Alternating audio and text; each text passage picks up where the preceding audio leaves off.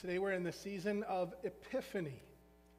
Epiphany is a fancy word that just means revealings. Revealings.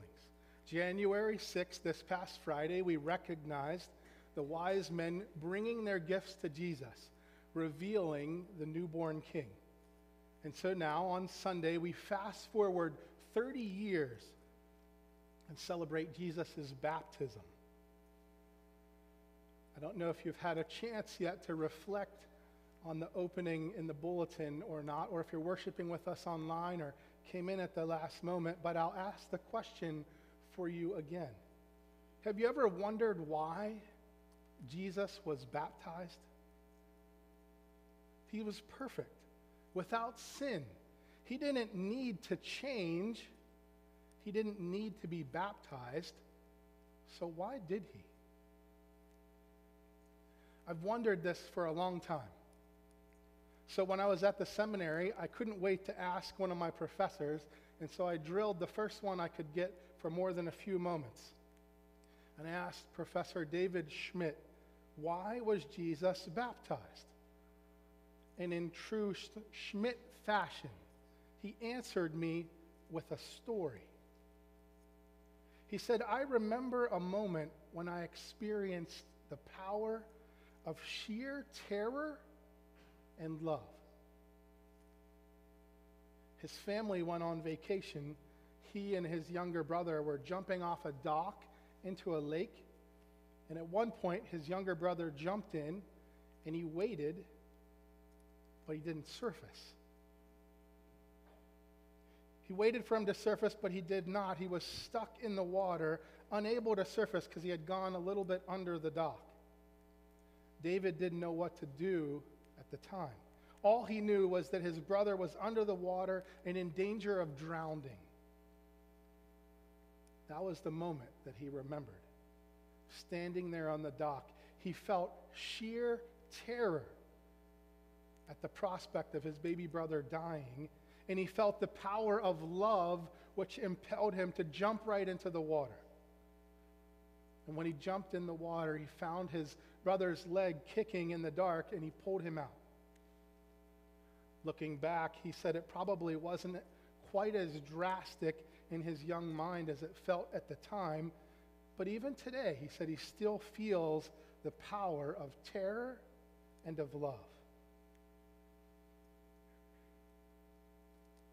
So often when we think about Jesus' baptism, we want to draw these connections between Jesus' baptism and our own. But unfortunately, this connection is difficult and needs careful negotiation. John's baptism, you see, was a baptism of repentance and not a means of grace.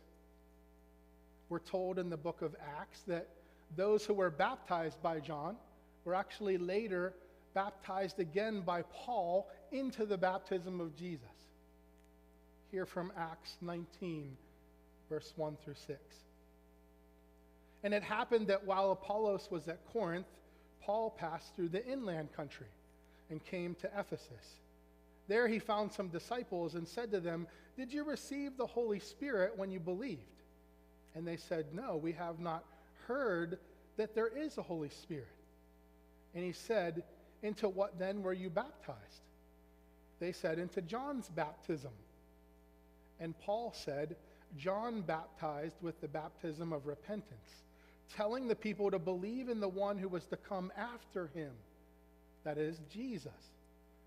And on hearing this, they were baptized into the name of the Lord Jesus. And when Paul laid his hands on them, the Holy Spirit came. In a sense, our baptism and the baptism of Jesus are two different things. And when we look at the baptism of Jesus through the lens of our own baptism, we miss some of what's going on here. And it gets confusing because Jesus himself didn't need to change, didn't need to be baptized. So why did he? And here's where David Schmidt's story clicks for me. It's kind of like that moment on the dock. Jesus is confronted with two things. the sheer terror of God's judgment upon all people, and the deep love of God desiring to bring salvation. And so Jesus jumped in to save. Standing there on the bank of the Jordan, watching sinners get into the water, their baptism signified their repentance, their acknowledging their sin, and the justice of God's judgment. And so, confronted with those who are sinful and dying under God's judgment, Jesus identifies with them and with us, and he jumps right into the waters. Jumps into the waters of judgment to save all people from drowning. And it helps us to truly see how beautiful this is. How beautiful an act of Jesus. If we look at what surrounds this act, this baptism. Matthew records events before and after in his gospel. Before the baptism, the wilderness, which is filled with God's judgment. John is preaching the coming of God. The axe is laid at the root of the trees. God will burn up the chaff with unquenchable fire, Matthew says. After the baptism, the wilderness is filled with Satan's terror. Satan prowls around like a roaring lion. He attacks Jesus. He takes Jesus from place to place, claiming to rule this world and trying to force his reign upon Jesus. And in the middle of these two things, we see Jesus, the one who goes into the waters. He suspends John's preaching of judgment to reveal how he himself will bear it. First, he will bear God's judgment for each one of us before the day when he'll also bring God's judgment upon the world in his second coming. And he's also the one who comes out of the waters to face Satan's terrors. He'll be bruised by Satan with us before he crushes his head for us when he dies on the cross, only to walk out of the tomb 3 days later. Jesus, the perfect Son of God, is he who stands on the banks of the Jordan. He sees the terror of our dying under the wrath of God and our sinfulness, unable to pay this debt.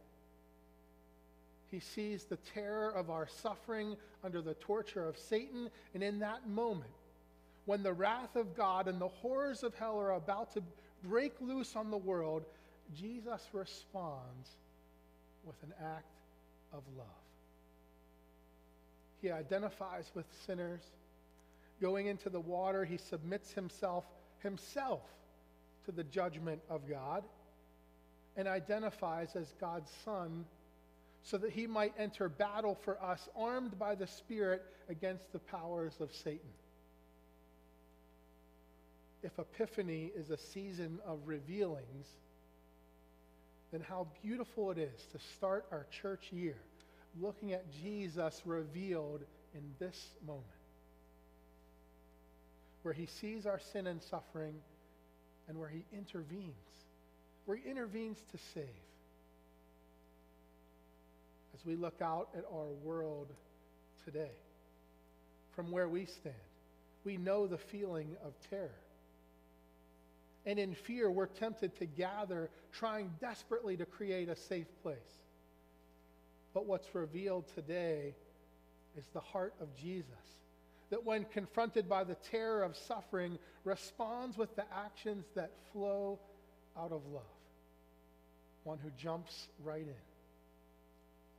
Jesus loves you so, so much. He's jumped right in to save you, that you would not drown, that you would not have an unpayable debt, that you might live today, and that you might go out in that life revealing to the world Christ as you go from this place.